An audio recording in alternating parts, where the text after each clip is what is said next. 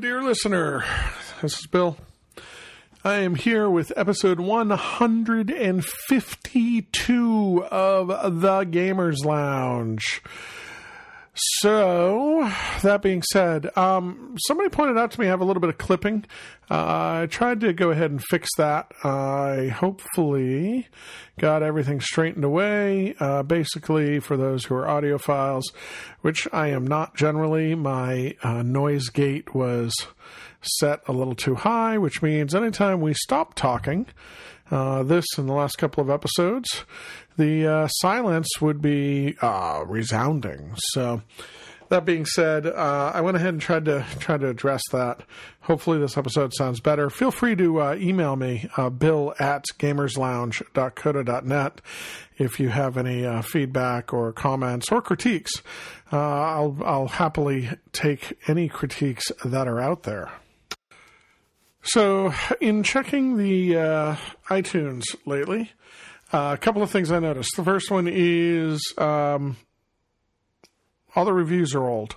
So, not a big deal. I love the fact that I have some dedicated listener. And, it's not really a huge deal. As long as somebody's enjoying the podcast, I'm enjoying doing it. The friends and my wife and everybody that I have on. However, if you think there's other people who may enjoy the podcast, and you're willing, going into iTunes and soon going into Google and Stitcher and some places like that, it would be great to help some other people find the podcast.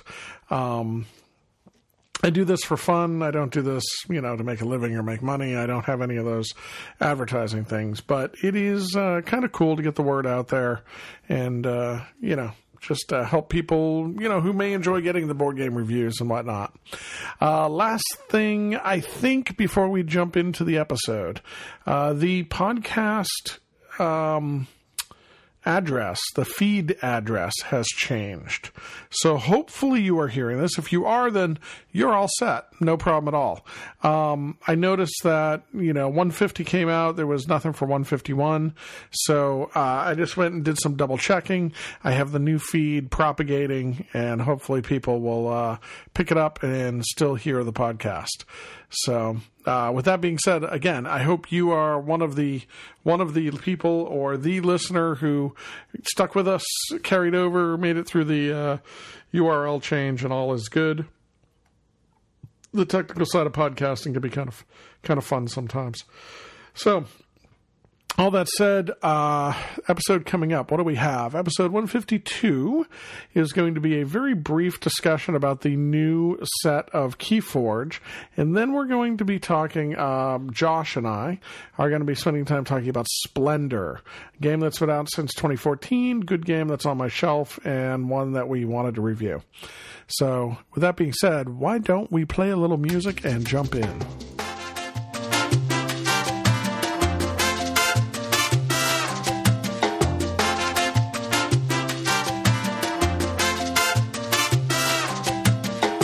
Josh. Hey, buddy, what's up? Intro part 2.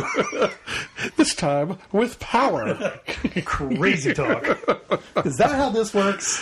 Yes. When you're a podcasting expert like I am, I get it. You forget to turn the power on. You just assume it's always on. Lose recordings here and there. Haven't done that yet.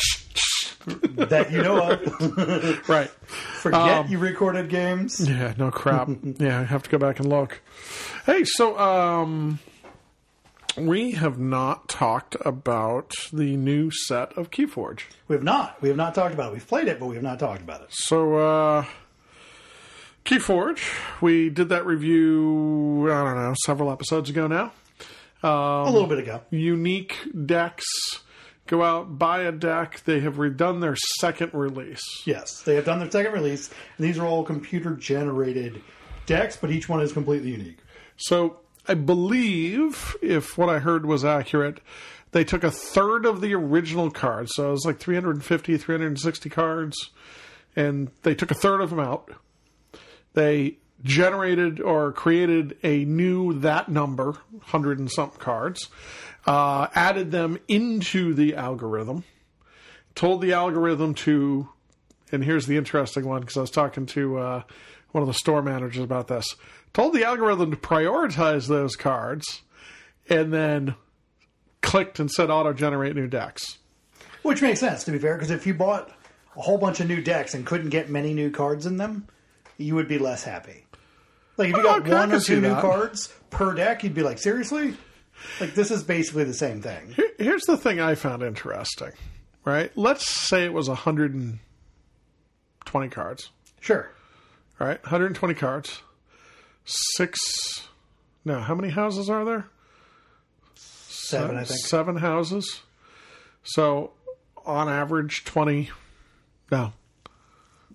18 cards per house. Yeah, I mean, something like that. Something like that. Somewhere in that vicinity. Those cards prioritized out of the 12 cards in the decks. So one of the things I found interesting, and I was I saw this at 2 different local stores. I went to Sealed Deck launch events. Yeah, which I think are great. Which were a lot of fun. Went to Sealed Deck launch events, and then I think you bought a box. I did. I bought a box. So we both bought different boxes. At the Sealed Deck events, not only did I see many of the same cards, but many, there was a lot of decks coming out of the same box that had 2 of the 3 houses the same. That was not the case for my box, but I do remember you saying that. Yeah. It was potentially true. And and while it's not exactly true, you get 12 cards from each house. I don't think that's actually a hard requirement. I do think... Pretty sure it is on almost every one of the decks I've gotten. All right. I mostly count creatures and stuff, so I don't count exactly how many cards per house. But it might be like 10 or more cards per house, so you can't get super janked one way or the other. Right, right. Like I said, some decks I have 3 or 4 new cards. Some decks I've only got 2. Huh. Yeah, I just... so I can't think of any of my decks that aren't 12 cards per house. And all of them, all of them have new cards, which is good.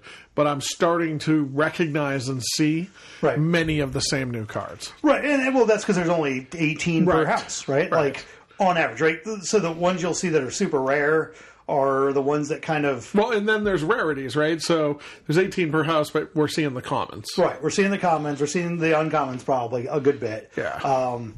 The other thing they added is Legacy is now another new type of quote-unquote card. Yeah, so what is Legacy? Because Legacy are the removed cards that you can get one-offs back into decks. So before you could get cards of different houses... Yep. Mavericks, which was a card of a given house except in a different house, so you can get that. But now they added another way of increasing the maximum total number of combinations and putting some rare cards in without them being rares. Right, and they added that with Legacy. The couple of the Legacies I've gotten are like Bulwark, who gives +2 armor to the 2 people adjacent to him. Yep, things like that. He's the big Legacy that I've gotten so far. I haven't gotten a ton of Legacies. Yeah, I haven't even looked through. I'm glancing down at my deck box now. I haven't even looked through to see what I have that are Legacies. But so, what do you think of the new set so far? Does it completely change the way you play, reinvigorate, make you want to run out and just win the world championship? I mean, I kind of did want to do that anyway because that's who I am. But I'd say it definitely is reinvigorated me playing. Not that I actually lost interest in the game; it just wasn't motivating me enough to come out. If that was, after season 1 for 10 months or something, or phase 1 or whatever the hell. But have you been out on, because they do Thursdays now for the chain bout events and stuff. Have you been out to any events other than No, but I didn't know they did it on Thursdays. Now, I have come out, and not just the day I played with you, but I also did a demo game with someone else in our group and got him to buy a couple decks. Oh, okay. Josh too bought 3 decks or something after I demoed it to him. Just so he could have something to play around with at home. Things like that. I've enjoyed the new sets quite a bit. I've enjoyed the combos and the kinds of cards that come out a lot.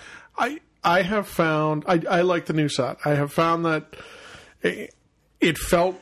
the new cards, the new decks felt weaker to me.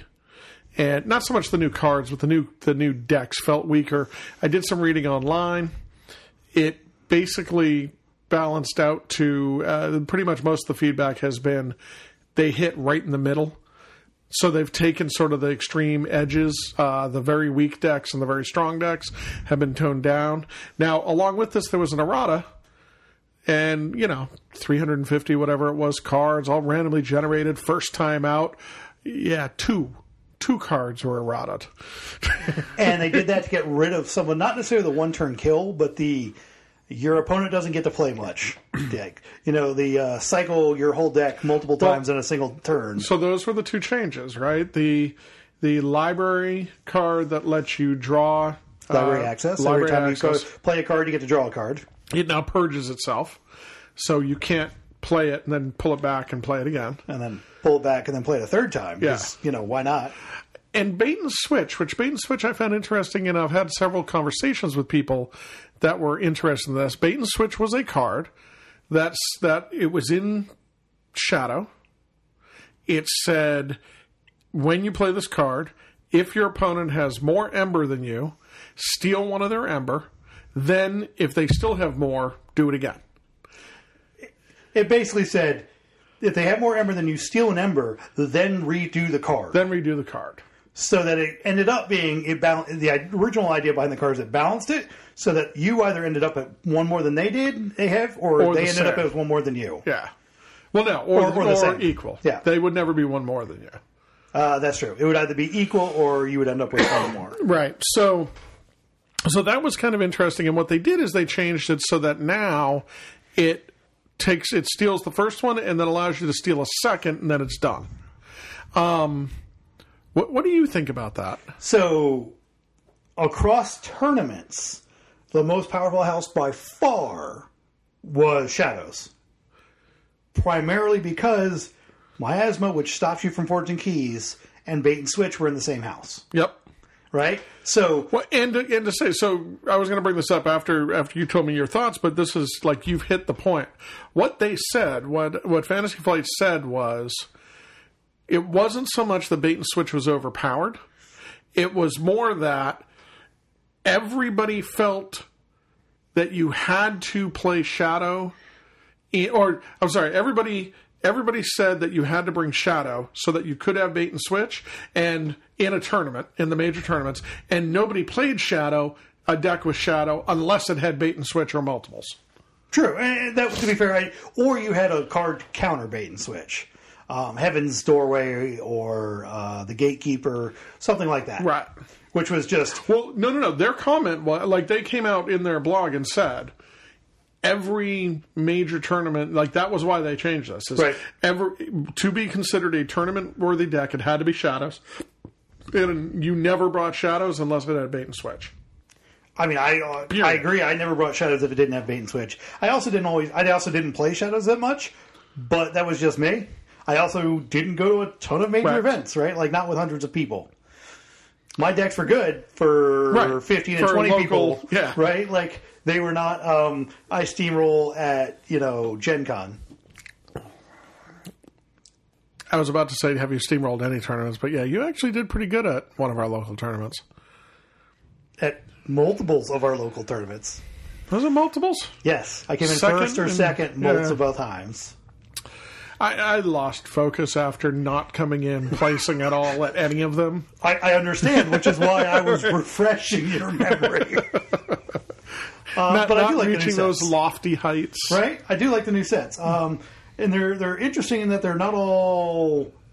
I'm going to say they're kind of some of them were counter to kill play, which is a thing. I think deck wipes are not or board wipes are not as common.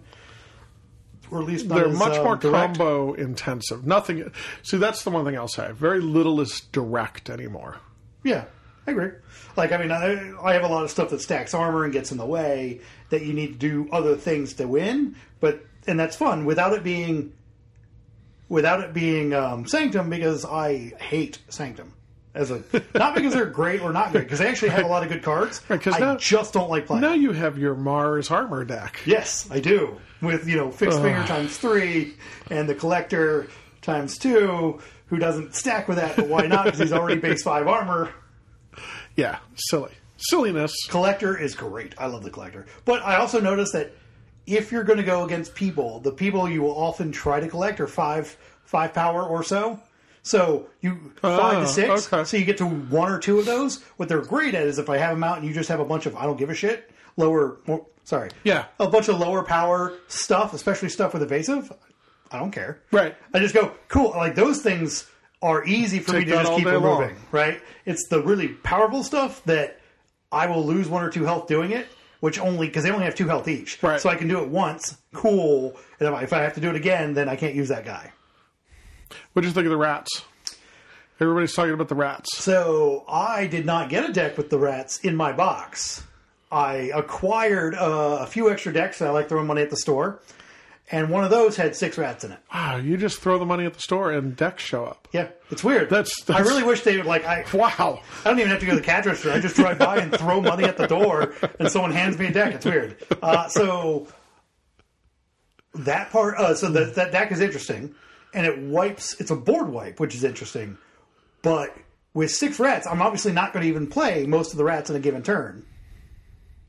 Depends. I play 2 or 3 to wipe out what's there, and I'm probably going to stop playing rats so I can keep doing it, and then I'll just choose shadows again, and then reap with my rats, and if I need to, play another rat to wipe out whatever you bring out. Right. That's the idea about, I think, how they want to play. I've only played that deck once, though, so I have not gotten the full rat experience. I've played my rat deck, so I have a rat deck that only has 5 rats. It was one of the ones that made me laugh. Every rat deck I've seen has either 5 or 6 rats. So, and I've seen 5 of them now. Okay, I was like, I would not be super... To be fair, I'd actually be happy with a 3 or 4 rat deck, but that's because you only need 3 or 4. Yeah. The problem with that is it means you have to get all of the ones in your deck in your hand at the same time to really get what you want. So, like a 6 rat deck, to me, is a 2 sets of 3, and then whatever else. Sure, I can see that. Yeah, so of the 4 decks I've seen, I know one of them is a 5. Yeah, I want to say I've seen 2 of them that are 6 rats, and the other 2 I think were both 5s. Mine's a 5, and they're kind of interesting. I find them intriguing. They're one of the decks I'm now carrying with me as I slim down. So I was like, do they feel like they get in the way? I only played it like once, and it was a demo game because it was literally the day I bought the deck. It felt like I couldn't, like I was sitting there with my hand going, well, if I play them now, I don't get much use out of the rat benefit.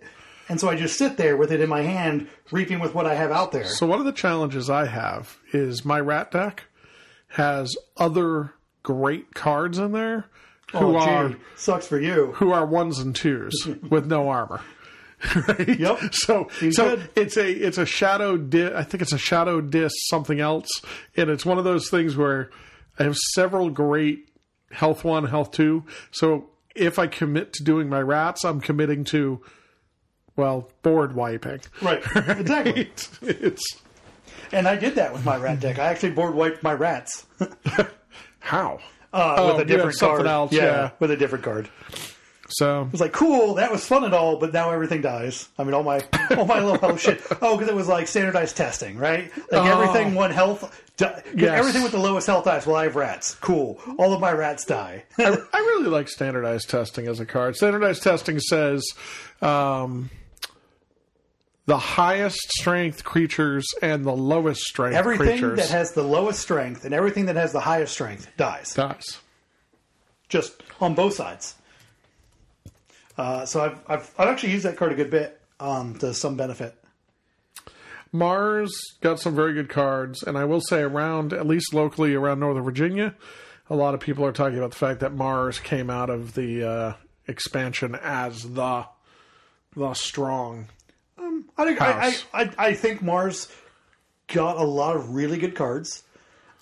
I think that Mars also got a lot of cards that kind of don't quite synergize with each other in terms of play. Like Mars is, Mars, so they have spaceships, right? So they have a couple like, cool, I do a bunch of damage to all the enemies, but that's only if I have nothing in play.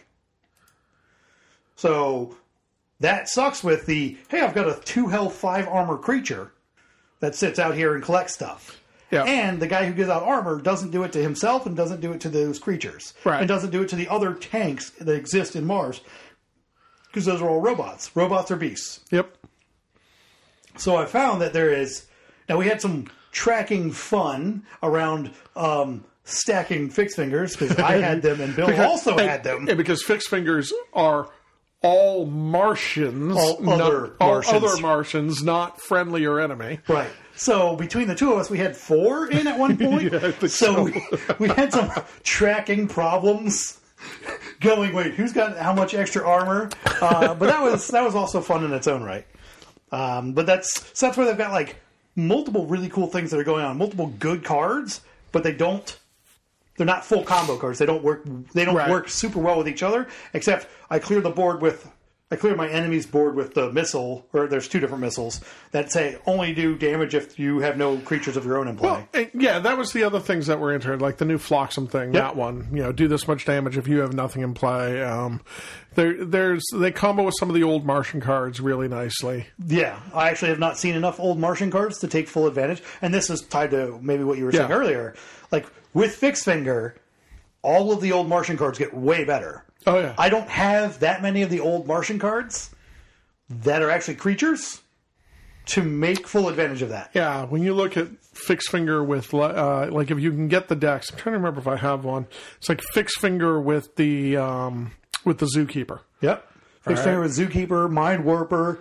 Yeah. The Agent. The Agent Smith. So anything that becomes elusive plus 1, 2, or 3 armor gets really good. And stuff that wants to sit out and combo when it reaps, I reap, and then this other thing does block. Yeah. Like that stuff always struggled to stay out. Fixed Finger says, "Whoo, not anymore. You don't struggle at all."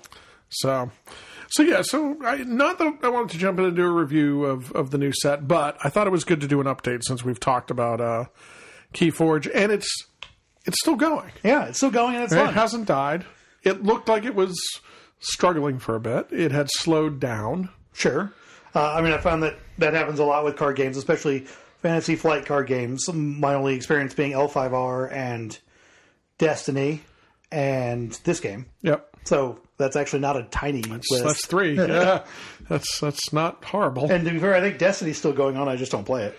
I know L5R is still going on, just not really at our store. Right. And Destiny is because they were at Nova Open.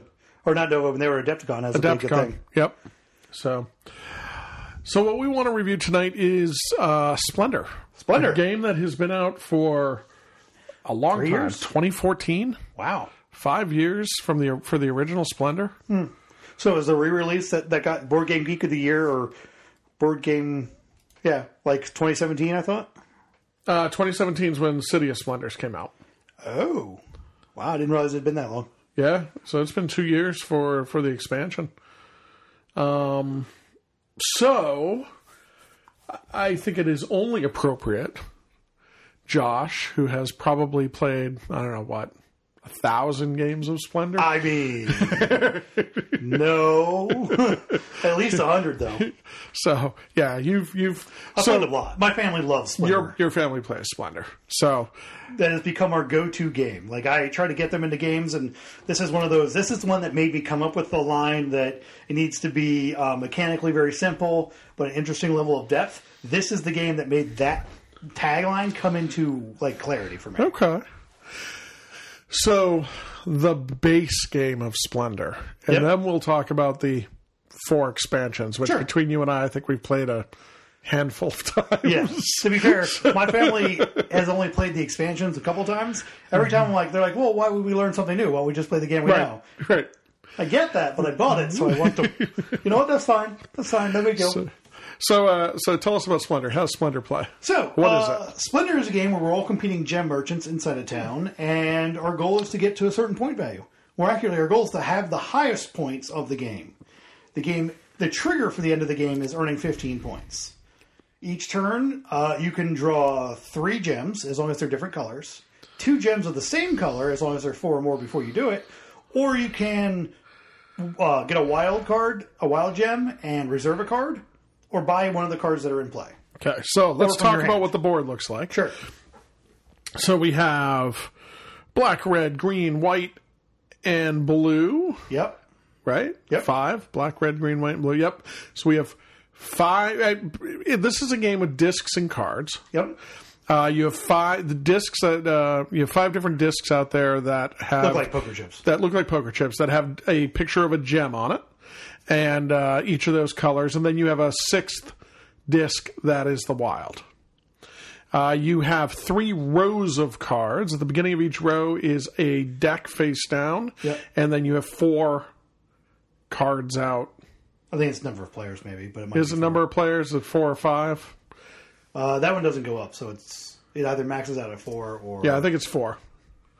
So you have 4 cards out, and those cards are going to have a in the top left-hand corner. They may or may not have a number, and usually numbers go from 1 to 5 if there's a number on there. Yep. In the Those top are point values. Yep. On the top right-hand corner, it's going to have a picture of a gem. And in the bottom left-hand corner, there's going to be some combination and numbers of gems. Yeah, that's fairly accurate. Okay, so that is accurate, not fairly. When we talk about taking gems, that's where we're talking about. That's out of the row of gems, the discs at the top. Yeah. And each of those stacks, is based on the number of players, but you could have as many as 6 discs in a stack, and it could be as low as 4. I'm not sure the max number is 6, but there's a number, and that number is 6 or 7. That's what we had out tonight. And the number is determined by the number of players. Yep. So there's a resource shortage that comes up in the game that's designed as part of the game. And then there's this last piece, which we'll get to as probably part of scoring, where there is a line of nobles who are each worth 3 points. Yep, the patrons. You can be good enough for them to come visit. Yep. So from there, we can reserve a card. Yep. Either the cards that are currently out in the rows face up, or one of the tops of one of the decks. Yep. And that means they go to you. You can have a hand of 3 reserve cards, and when you go to buy a card, which is a normal action, instead of buying one of the cards that are in play, you can buy one of the cards from your hand that you've reserved. Okay. And how do we go about? And we can also collect gems. How do you go about buying cards? So the other one big point to mention is that you can never have more than 10 gems. And that is actually a key, because it stops you from either amassing or completely denying one gem type, but it also means that, like, at some point you have to buy cards. The game forces forces there to be a shortage of shortage of resources, and that you eventually have to put back in. Because there's no pass action. Right, there's no pass. So, how do you go about buying cards? So when you go to buy a card, you look at the bottom left corner where it says the cost, and that might be two black gems and a red gem. And then you have to either have cards. For each card you have purchased, it counts as the gem of that type for the rest of the game for you. Or chips, or some combination thereof. So I could have one card that is a black gem, one chip that's a black gem, and one chip that's a red gem. And I give the 2 gems, the 2 chips in, and use the card, and the card just stays in play. I just get to count it, and that allows me to buy the card I was looking at. Yep. And then, again, some of those cards are going to have point values in the top left-hand corner, and when the points in front of you add up to 15 or more, right, you finish that round and the game's over. That is what triggers the end of the game. Yep. Nobles only come to visit you based on cards and not chips. So they'll say you have to have 3 green, 3 white, and 3 blue cards in front of you. And when you get that, they immediately... a noble can immediately come visit you if that's what its trigger is, and that'll let you get those 3 points, which can be a way of spiking points to end the game. And that's Splendor. Splendor in a nutshell. Boy, it sounds simple. Yeah, and it does. And this is a game where I told my friend Bill multiple times, I was like, my family loves this game. It's actually really good. And I was like, right. Sales pitch is you're gem merchants, so, cool, I guess. And then he tried it one day while out of town, and he came back and was like, I feel like you did this an injustice in your sales pitch. So if what we said didn't sound great, you should give it a try anyway. Yeah, so let's go with this. This game shines on multiple levels. Very few, I would say none of which have to do with the mechanics. The mechanics being simple, in my mind, aren't what make the game shine.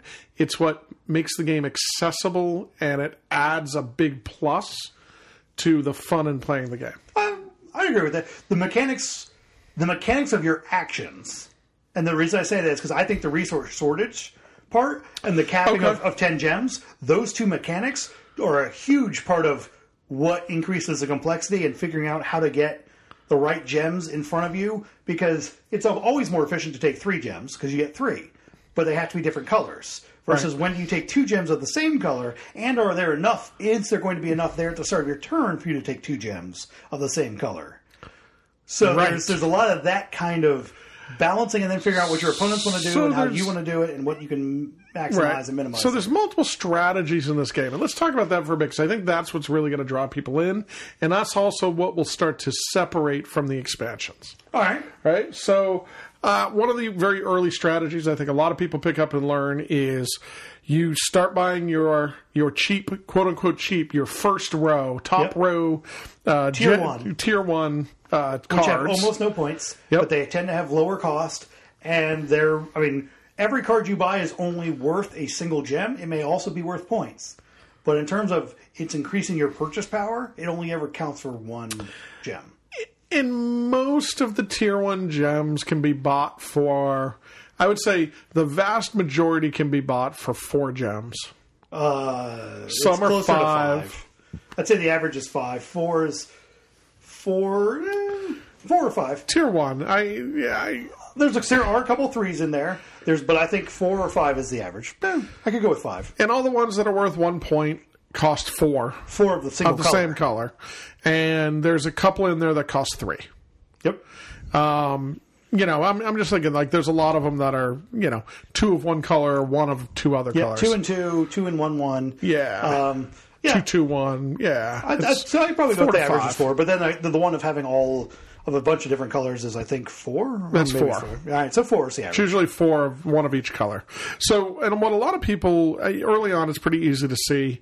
You have your 5 colors, so you buy 1 card of each color, and now you can typically start getting some stuff for free, and you get a second one of a couple of colors, and now you're definitely buying them for free, and then you just build up you basically start taking free Tier 1 cards.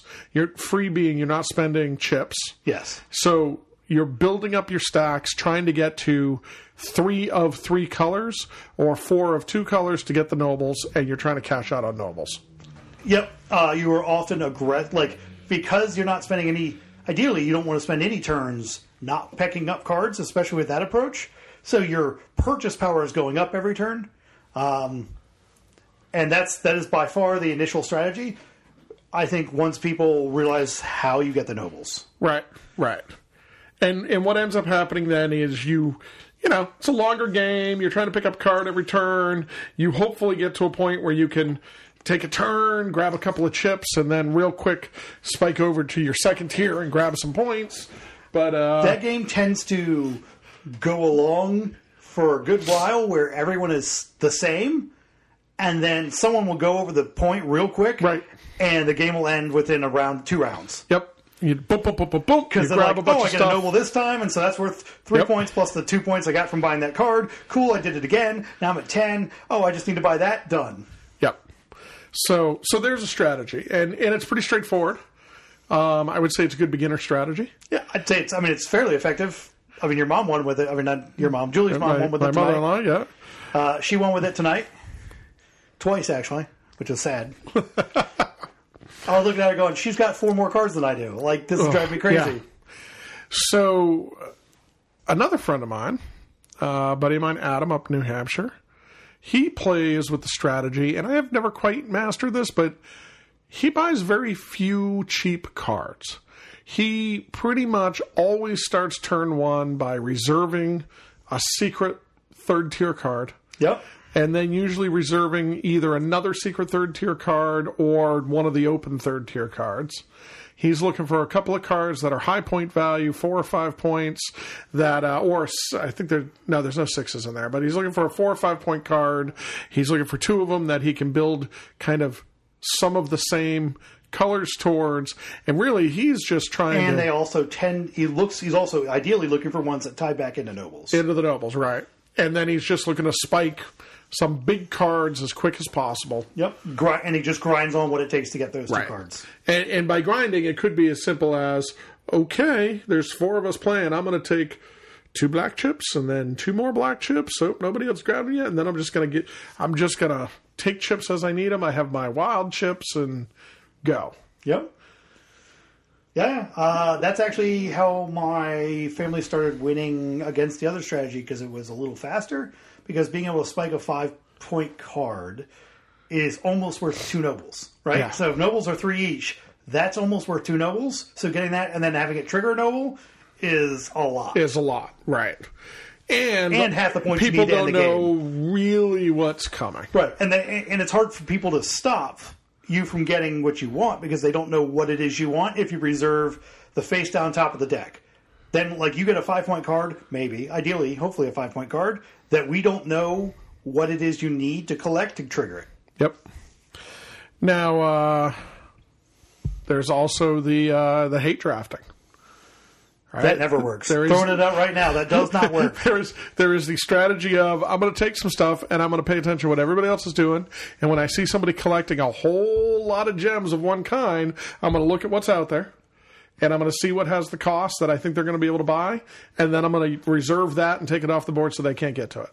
Which actually does work as long as that's not your only strategy. Right. The other strategy that's similar to that is taking all the single color aggressively. So if you look at if you have 4 nobles and 3 of the nobles take blue cards, get all the blues. Take all the blue cards. Every blue card in the first row that comes up, if you can't buy it, you reserve it so no one else can get it. Yep. And just eventually they're going to get it because they're also going to have to build up chips. But that means they're all fighting over it. So you can slow them all down as long as it doesn't hurt you too much.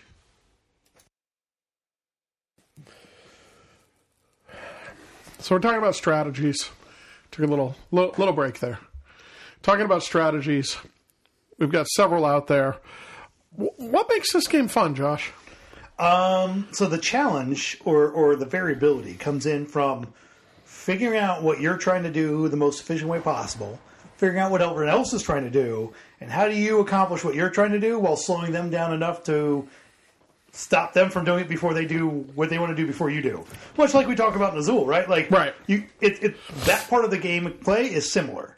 Is how do I slow them down enough that I can accomplish my goals without going so far as to, if you go hardcore hate drafting or if you go hardcore stop other people, you're king making, but you are not succeeding yourself. Now, I will say this.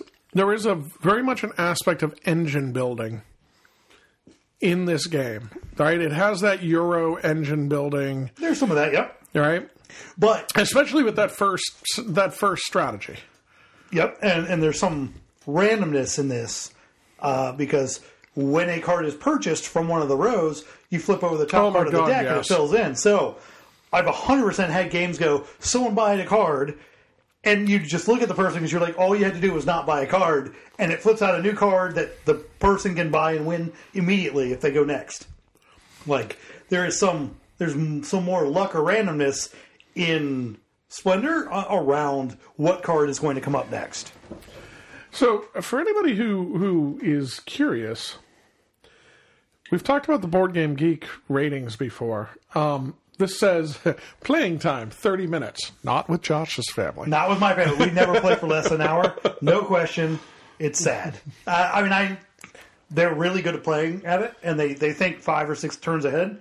So they just consider everything, which is great. I'm not that committed. Not going to lie. I'm just sitting there having fun. I'm not sure I've ever seen this play out when I've played in 30 minutes either. However, I could see how that works. It could be a very quick game. It could be. You kind of burn through it pretty quick. 2 to 4 players, absolutely.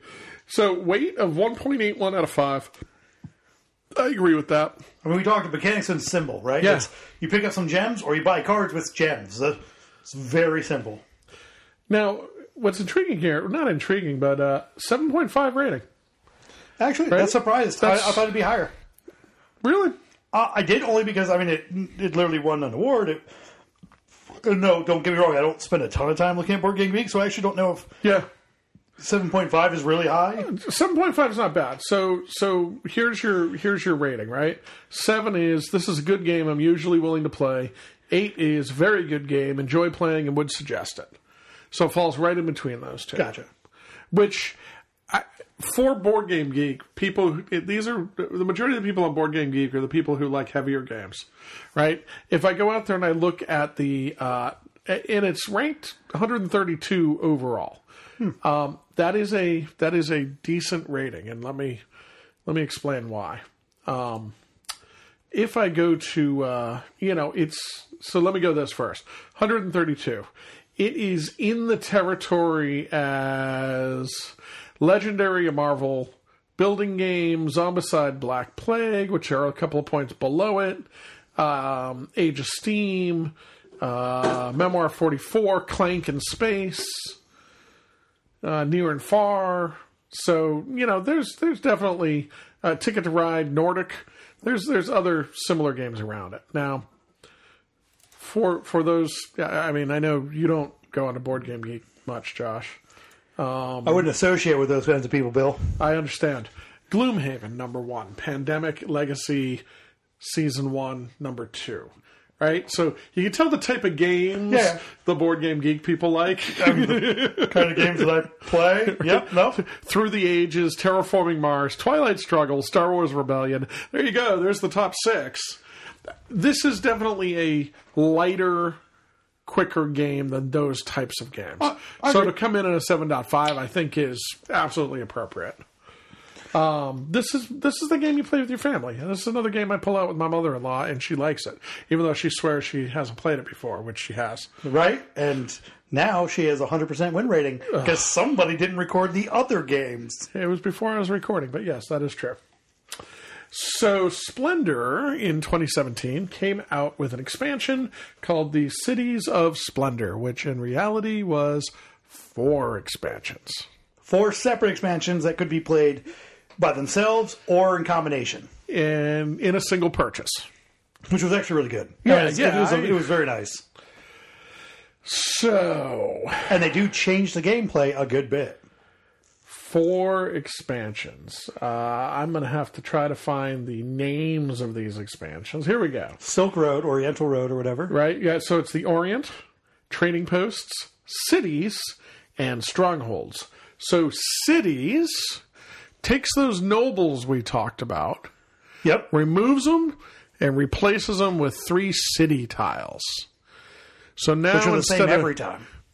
As I recall. No, I think you randomize them. I think there's more than 3. From a pool of 14. Yep. Oh, so the big thing about cities, and this is the big key, is that you can only win if you have a city. You can only win if you have a city, and they're more expensive. They're harder to get. But it is a requirement that you get a city to win. Whereas the other one is nobles are an avenue to winning if you would like. Right. So that's the big difference with cities. And because they're more expensive, everyone can see what you're working towards. Whether that's okay or not is up to you and the people you play with. So when we talk about more expensive, we had said, right? So in order you'd get 3 victory points off of nobles. Yep, and they either take 8 or 9. Right, so it's either 3 cards of 3 gems.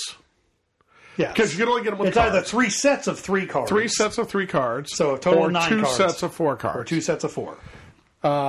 The cities, I'm looking at the cities now. The cities range from 11 to 17 points. And I don't even understand how you get the 17, so let's just skip that one.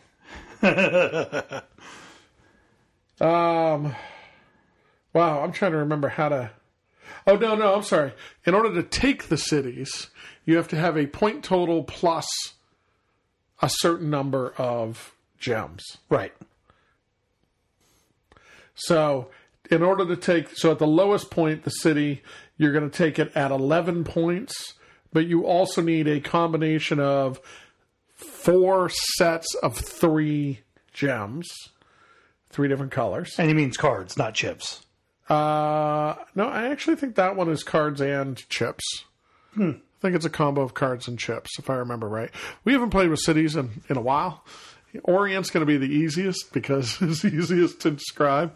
Trading Post, look, the only one I haven't played much at all would be Strongholds. Yeah, neither have I. Because we'll get to that. So basically you can't win without taking one of these cities. You have to take the city.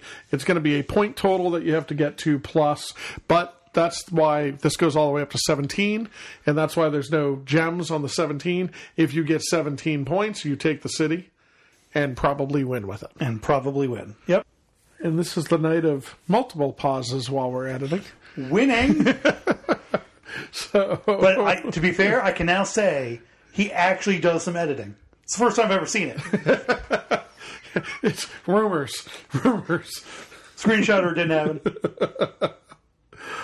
But that's why I like. That's one of the things I enjoyed about Cities is it focused everyone's gameplay, but also in that way made people compete more directly. Because there were fewer people, there was more people in the same direct path to winning. You ended up having some more direct head-to-head competition over stuff. That makes sense. I could see that. I could absolutely see that. Okay, I think, and I'm actually going to try to pull the rules up here so that when we have questions in the future, we can do better. Let's just go ahead and talk about Strongholds. Let's get it out of the way. So, Strongholds, each player gets 3 towers. Yep. You, basically, anytime you purchase a card, either from your hand or from the table, you either remove one of your opponent's strongholds or put one of your strongholds on the table. And if there's a stronghold on a card, you can't buy it. Unless it's your stronghold. Yep. It's literally a denial mechanic or a in-place reserve mechanic for the game. And I think what it's supposed to do, or what it's trying to engender, is some multiplayer, like multi-team up kind of thing, saying, hey, Bill, if you remove Julie's stronghold here, I can buy that card and then I'll owe you one, or something, which isn't really part of the normal game. That's the only... That and just hating each other is the only 2 reasons I've seen so far to play that version of the game. I felt like this was where, the 3 people out there that were like, we play in a really nice family and this just isn't competitive enough. And they were like, oh, let us help you. Right? Or they were like, so you said 30 minutes and we're actually at 35 regularly. Yeah. I need to take a little longer. They were like, cool. Let me make it so that everyone at the table can deny other people cards. Go.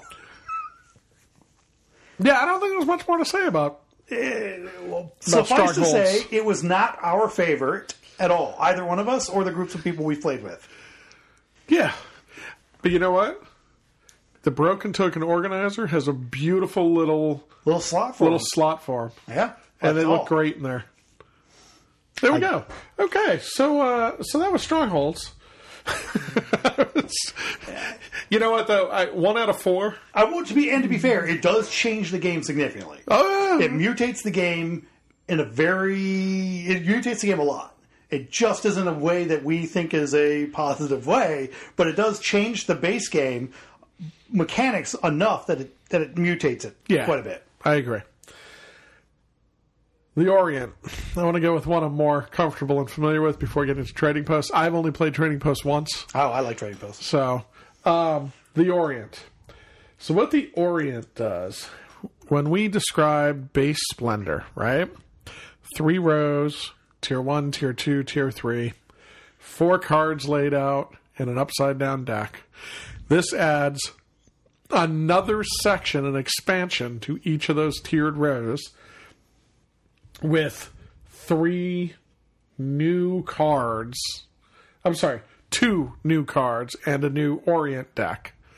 And the cards that are in the Orient pack have different types of values. So, what do I mean by this?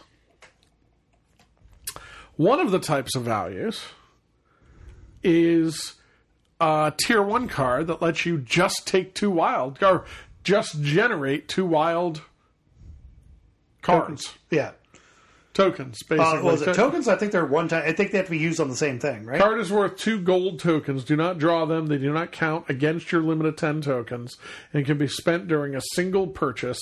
Each of these 2 gold tokens can replace any color. Yeah, so you have 2 wilds. They're on the cards. They don't count towards your 10, but it only can be applied to a single purchase. Right. But then that card goes away. Right. Once you use it. There's also one that you can pair with another card that you bought. That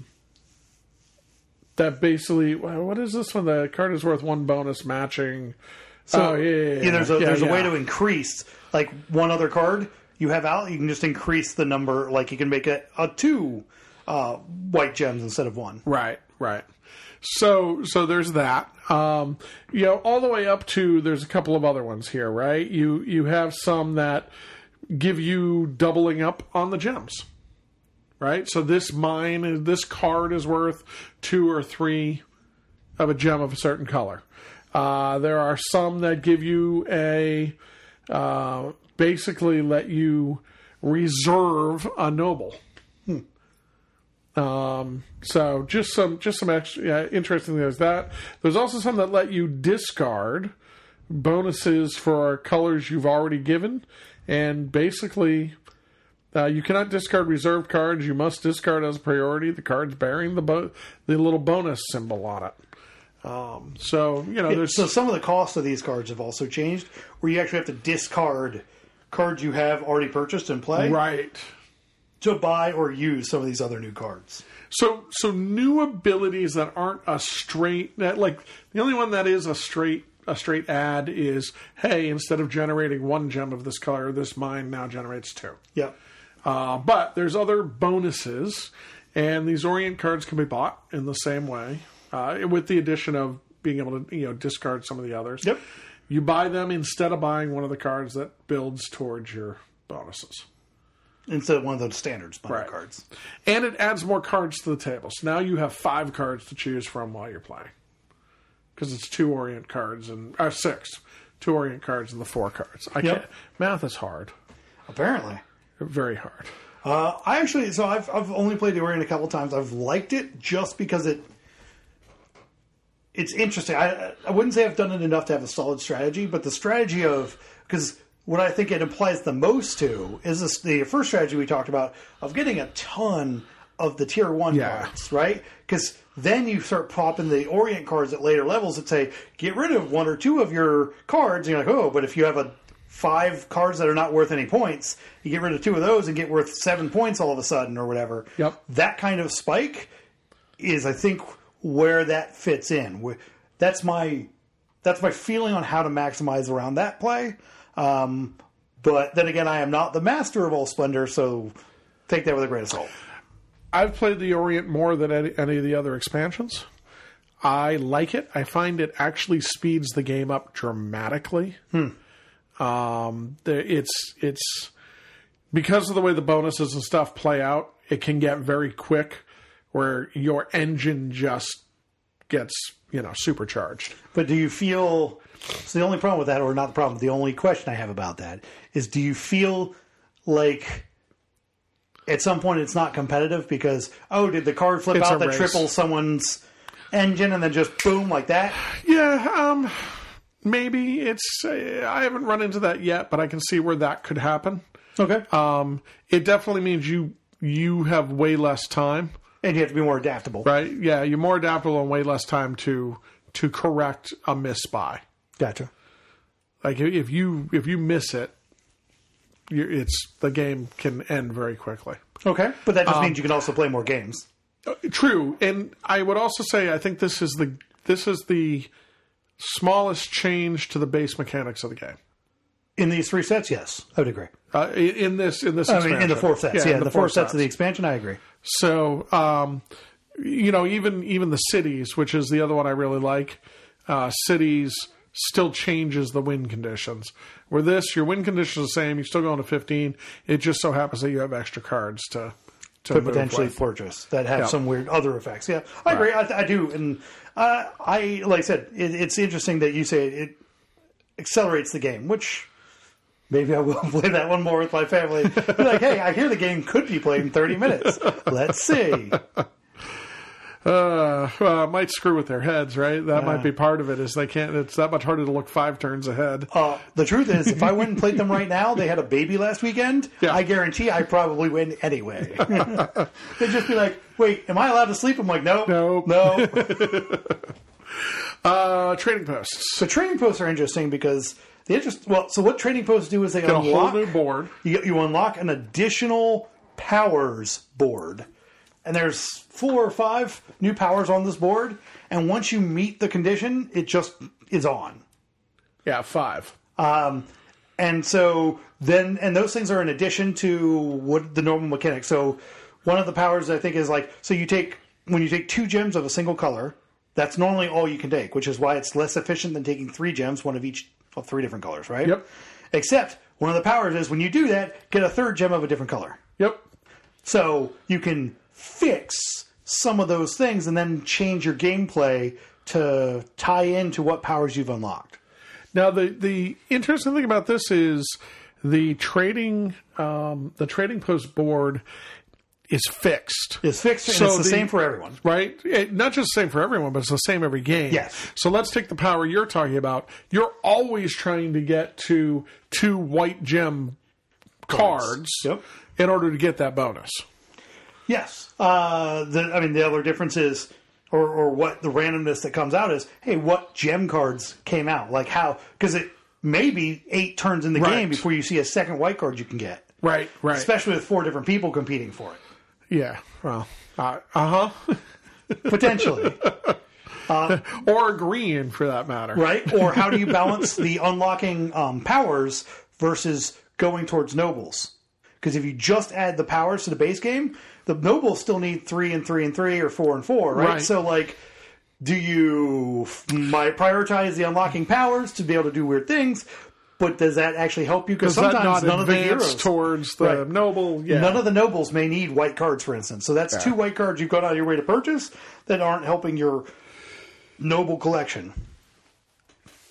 So, why do you like this so much?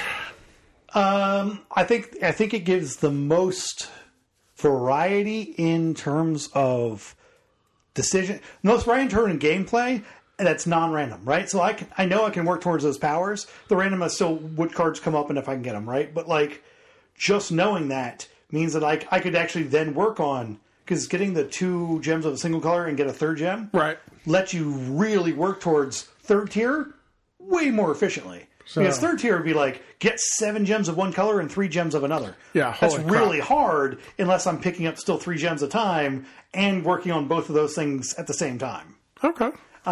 So I think it, in that way, opens up your opportunities about how to approach the game, but it's still clear which opportunities you have.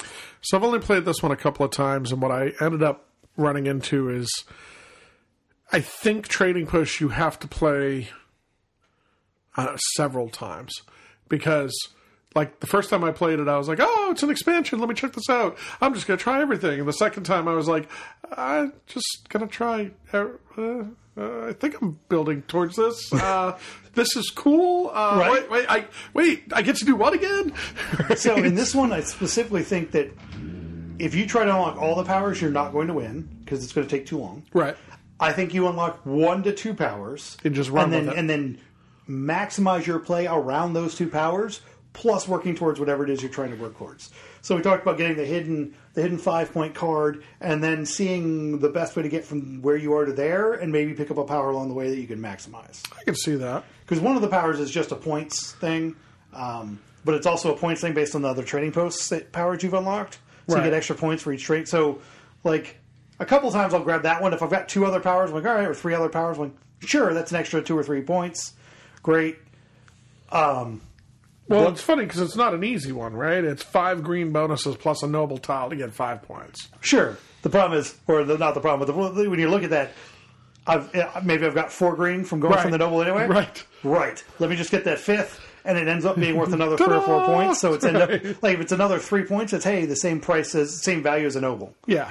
Another triggerable thing like that. And I've actually gone on my way to be like, ooh, let me go back and grab this super easy power just so I can trigger that and get more. Yep.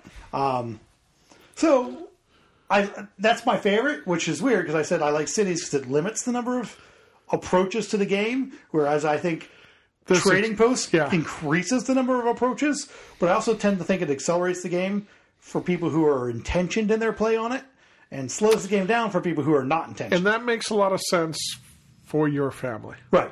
Yeah. Right? With your family, and as much as they play and as deliberate as they are playing it, I can see that. Right, but like if you just sit there and go, cool, oh, what does this power do? And what does this power do? Then I will be at 10 points before you've figured out the third power that you've just unlocked. Right. So... he says after winning no games today, to be clear. Oh, please. Well, no games of Splendor. Yeah, me either. Well, wait, sure, but I won no games today. So all in all, though, I think the expansion does a lot for the game. And I think it does a lot for the game. I also found that my family in general prefers to just play basic Splendor, but that's because that's the one they know and love and whatever.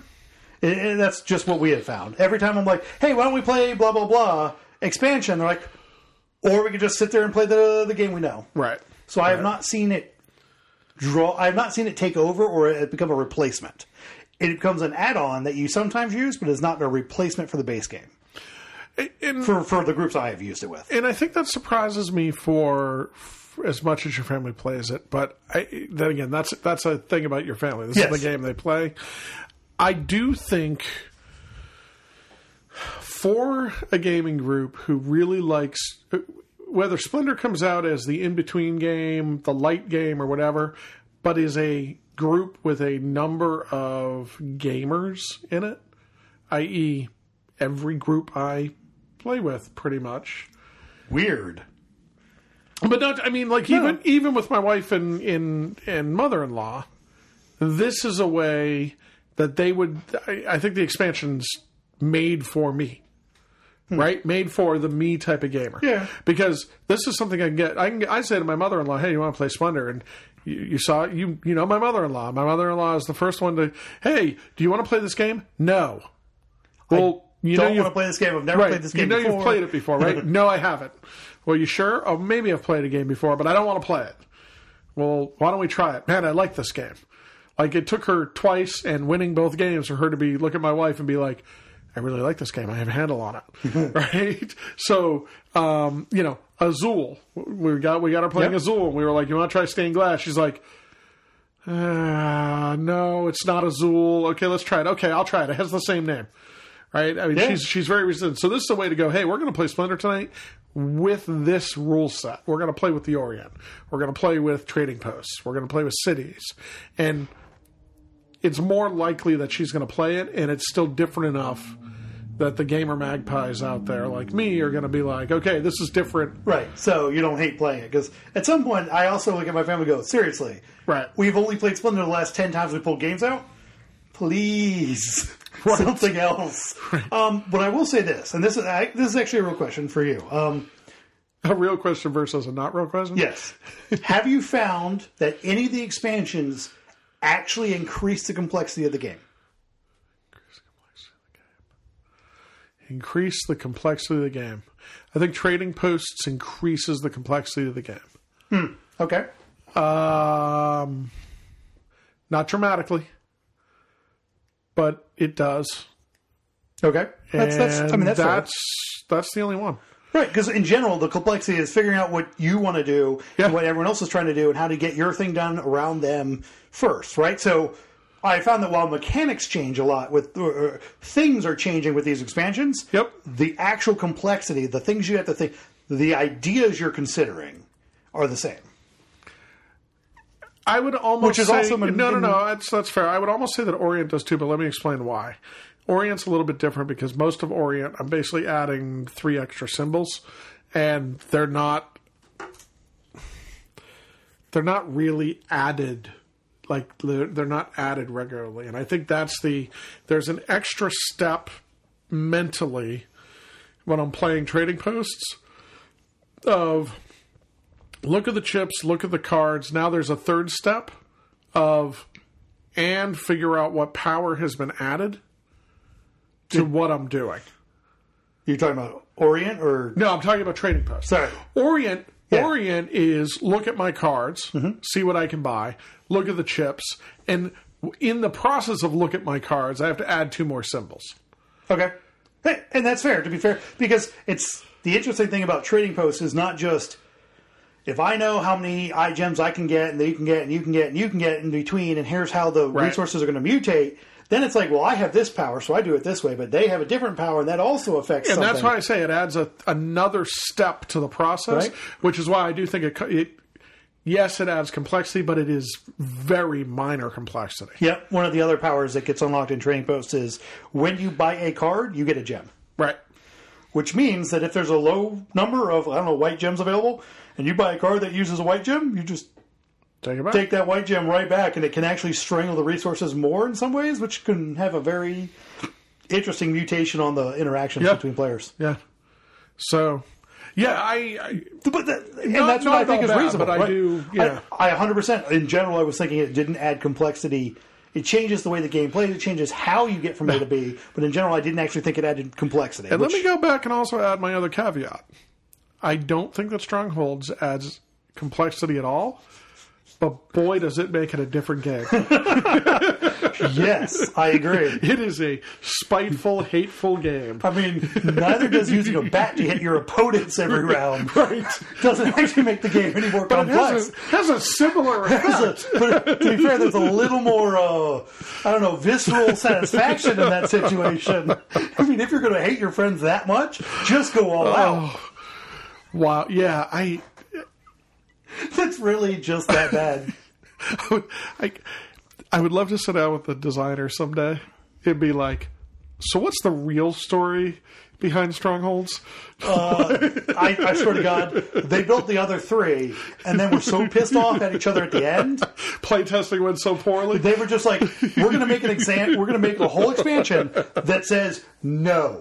What do you want to do? No. How about me? No. I think that's what that is. So, I don't know. Did you see the rating before, the Board Game Geek rating? I did not. So, expansions do get rated separate from the game. Yeah, makes sense. What is very interesting is a lot of times an expansion, the ratings can vary because most people in Board Game Geek, like if you go to Board Game Geek and you want to search for these games, you're going to search for Splendor.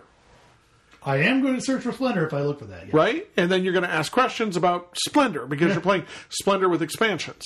But expansions are actually tracked separately, and they're not in the same forums and stuff. So usually there's less people that go to an expansion, which makes the rating change. And I would normally expect the rating to be higher because people that are into expansions and are actually really enough to go to it. Sometimes I would say, okay, maybe it's lower because not as many people are taking the time to rate it. Would you like to make a guess at the Cities of Splendor rating? Sure. I can cheat a little bit because I said, hey, wasn't that the one that won the award? And you were like, yes, that was the expansion. So, surprise, I think the expansion is going to be higher. I'm going to put an 8.7 guess in, which is a big jump. Don't get me wrong. 7.5. Really? It is right in No, wait. I'm sorry, 7.5 is Splendor. Hold on. I was like, are you literally looking at the same one? It's, but I can tell you, it's 7.4. I just have to get back to the page. Likely story. Yeah, I know you don't, I get it. You don't believe me. That's fine. I mean, you were on the same page as the base game after your whole read-in about, it's a different form, it's got its own rating, and... 7.4. All right. Yeah, so 1.9 thousand ratings compared to the 46,000 ratings.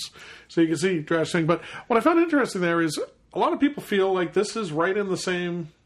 Which ties is what we're exactly saying. about my question, right? Yep. It changes the way the game plays, but it doesn't... Make it better or worse, or... It just is different, right? It's just different. It is Splendor, except not quite Splendor, is what it amounts to. which I think is really cool. Whether that may not have been their goal, but I think it's pretty cool to be able to do. Right? To add change the way the game plays that much, and some of these is fairly significant, and still have it be the same game. Yeah. And you're like, cool, wait, did we have to do all that play testing? Apparently it doesn't matter what we do. But I know, I think that's pretty cool. It also makes it a certain amount of resilience around the base game. Shows the resilience of the base game or the idea. So do you recommend Splendor as a game to play? I have actively recommended Splendor before as a game to play. Who do you recommend it to? I recommend it to, well, so like I said, it's really easy, it's approachable. I think families, it's a good family game. It's simple enough that everyone can pick it up and play it. And its complexity is as much as you want to get into this game, you can, is how I see it. Right? You can literally sit there and try to get everyone's guess for the next blah, blah, blah. And that's, and then add in whoops, that card didn't exist. And I have to change all the thoughts. No, I like that. I'm a fan of the game. It's on my shelf. I did go out after getting a very bad recommendation. I then got, I actually played it and was like, wow, this game's You've only good. Someone had told me about this. So, yeah, and I seem to remember at the time it was because we bought this on one of our trips to New Hampshire, and it was kind of funny because we had sat down to play it, and my buddy up there was like, "Hey, have you heard of Splendor?" And I'm like, "Oh yeah, I got a friend that plays that." He's like, "Oh, it's a really great game," and I'm like, "Yeah, Gem Merchants, right? Yeah, yay!"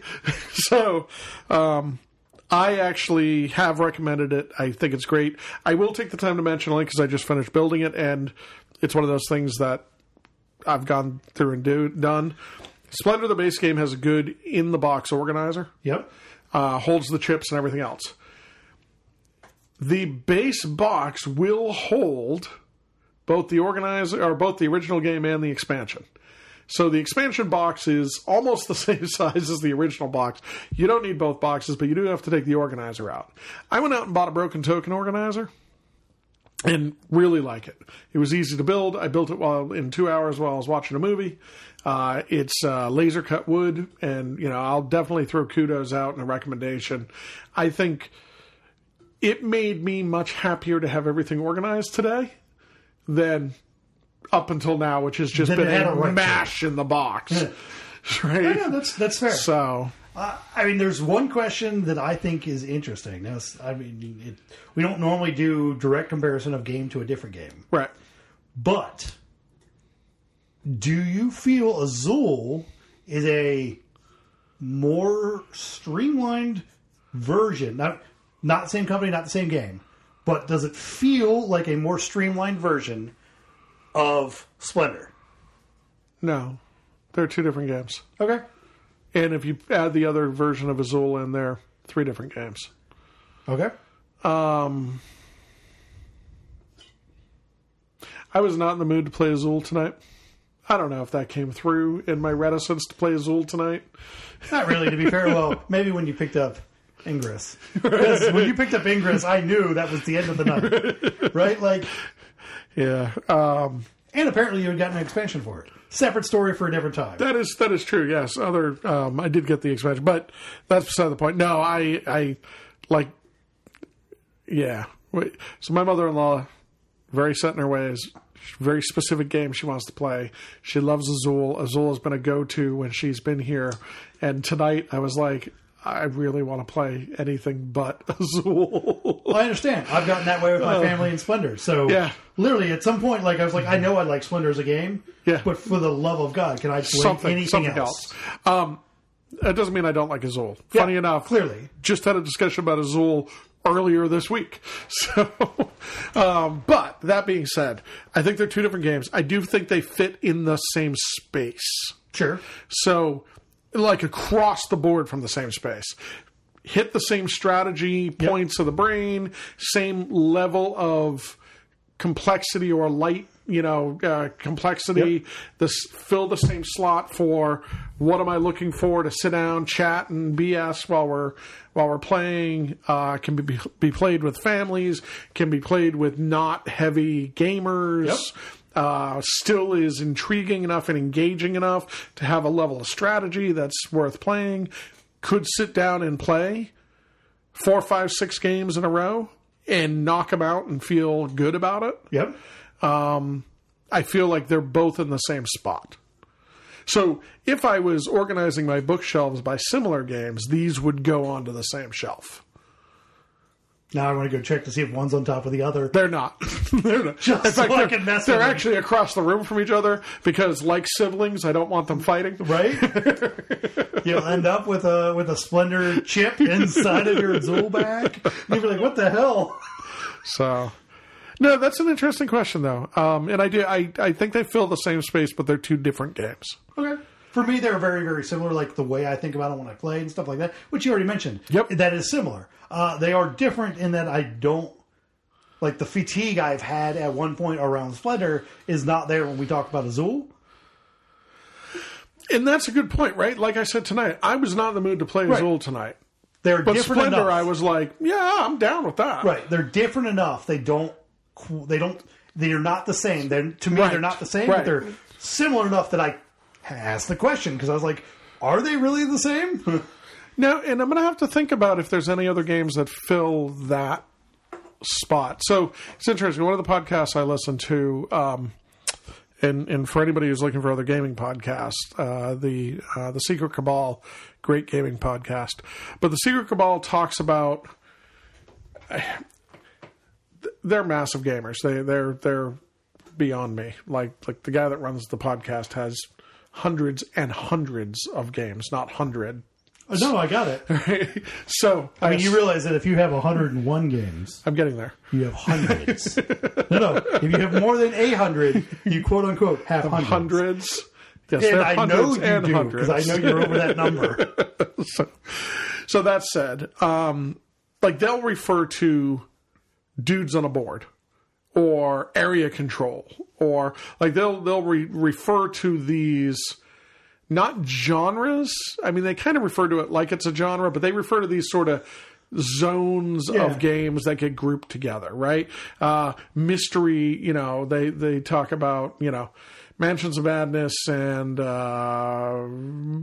House on the Hill. Betrayal on the House on the Hill. And there's a couple of games like that are all, and the Hidden Movement and like different genres of games. I'm not sure what genre I would put this and Azul Stained Glass into, but they're definitely in a genre. Right. And then it's a matter of what else fills that genre. Yeah. I mean, so recommended, yes. We both think it's a great game. Yeah. We've enjoyed the expansions. We agree that the expansions change the game. Don't make it better, don't make it worse, just make it different, which can also be fun in its own right. And that's that. Say bye, Josh. Bye, Josh.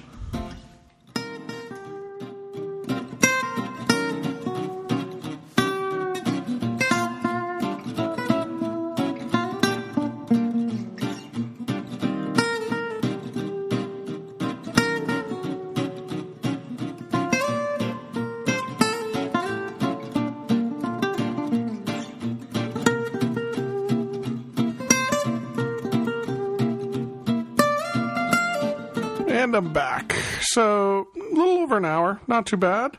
Nice bite-sized chunk, shorter than some of the previous episodes. So, that was Splendor. Splendor and Cities of Splendor. One of the things Josh and I talked about, I don't think it was in the very beginning of this episode, was I need to get a spreadsheet put together. I know it's only 6-7 games, but a couple of months, we're starting to lose track of what I have reviewed and have not reviewed. So we're going to go back and look at that. I actually want to kind of tag some of the things that maybe have done a bit further back. For example, I know there are some requests for Dark Souls. We did review Dark Souls, a while ago. So I want to go in and take a look at when those reviews were done and kind of point back to those as well. That being said, I hope you enjoyed the episode. I can always be reached at bill@gamerslounge.coda.net. Love to get emails. Would love some of your feedback. Can also go onto iTunes. You can find me there, and it's the Gamers Lounge with the sexy microphone, not the green video game stuff. So we'll be back in a couple of weeks. Thanks so much for listening. Bye-bye now.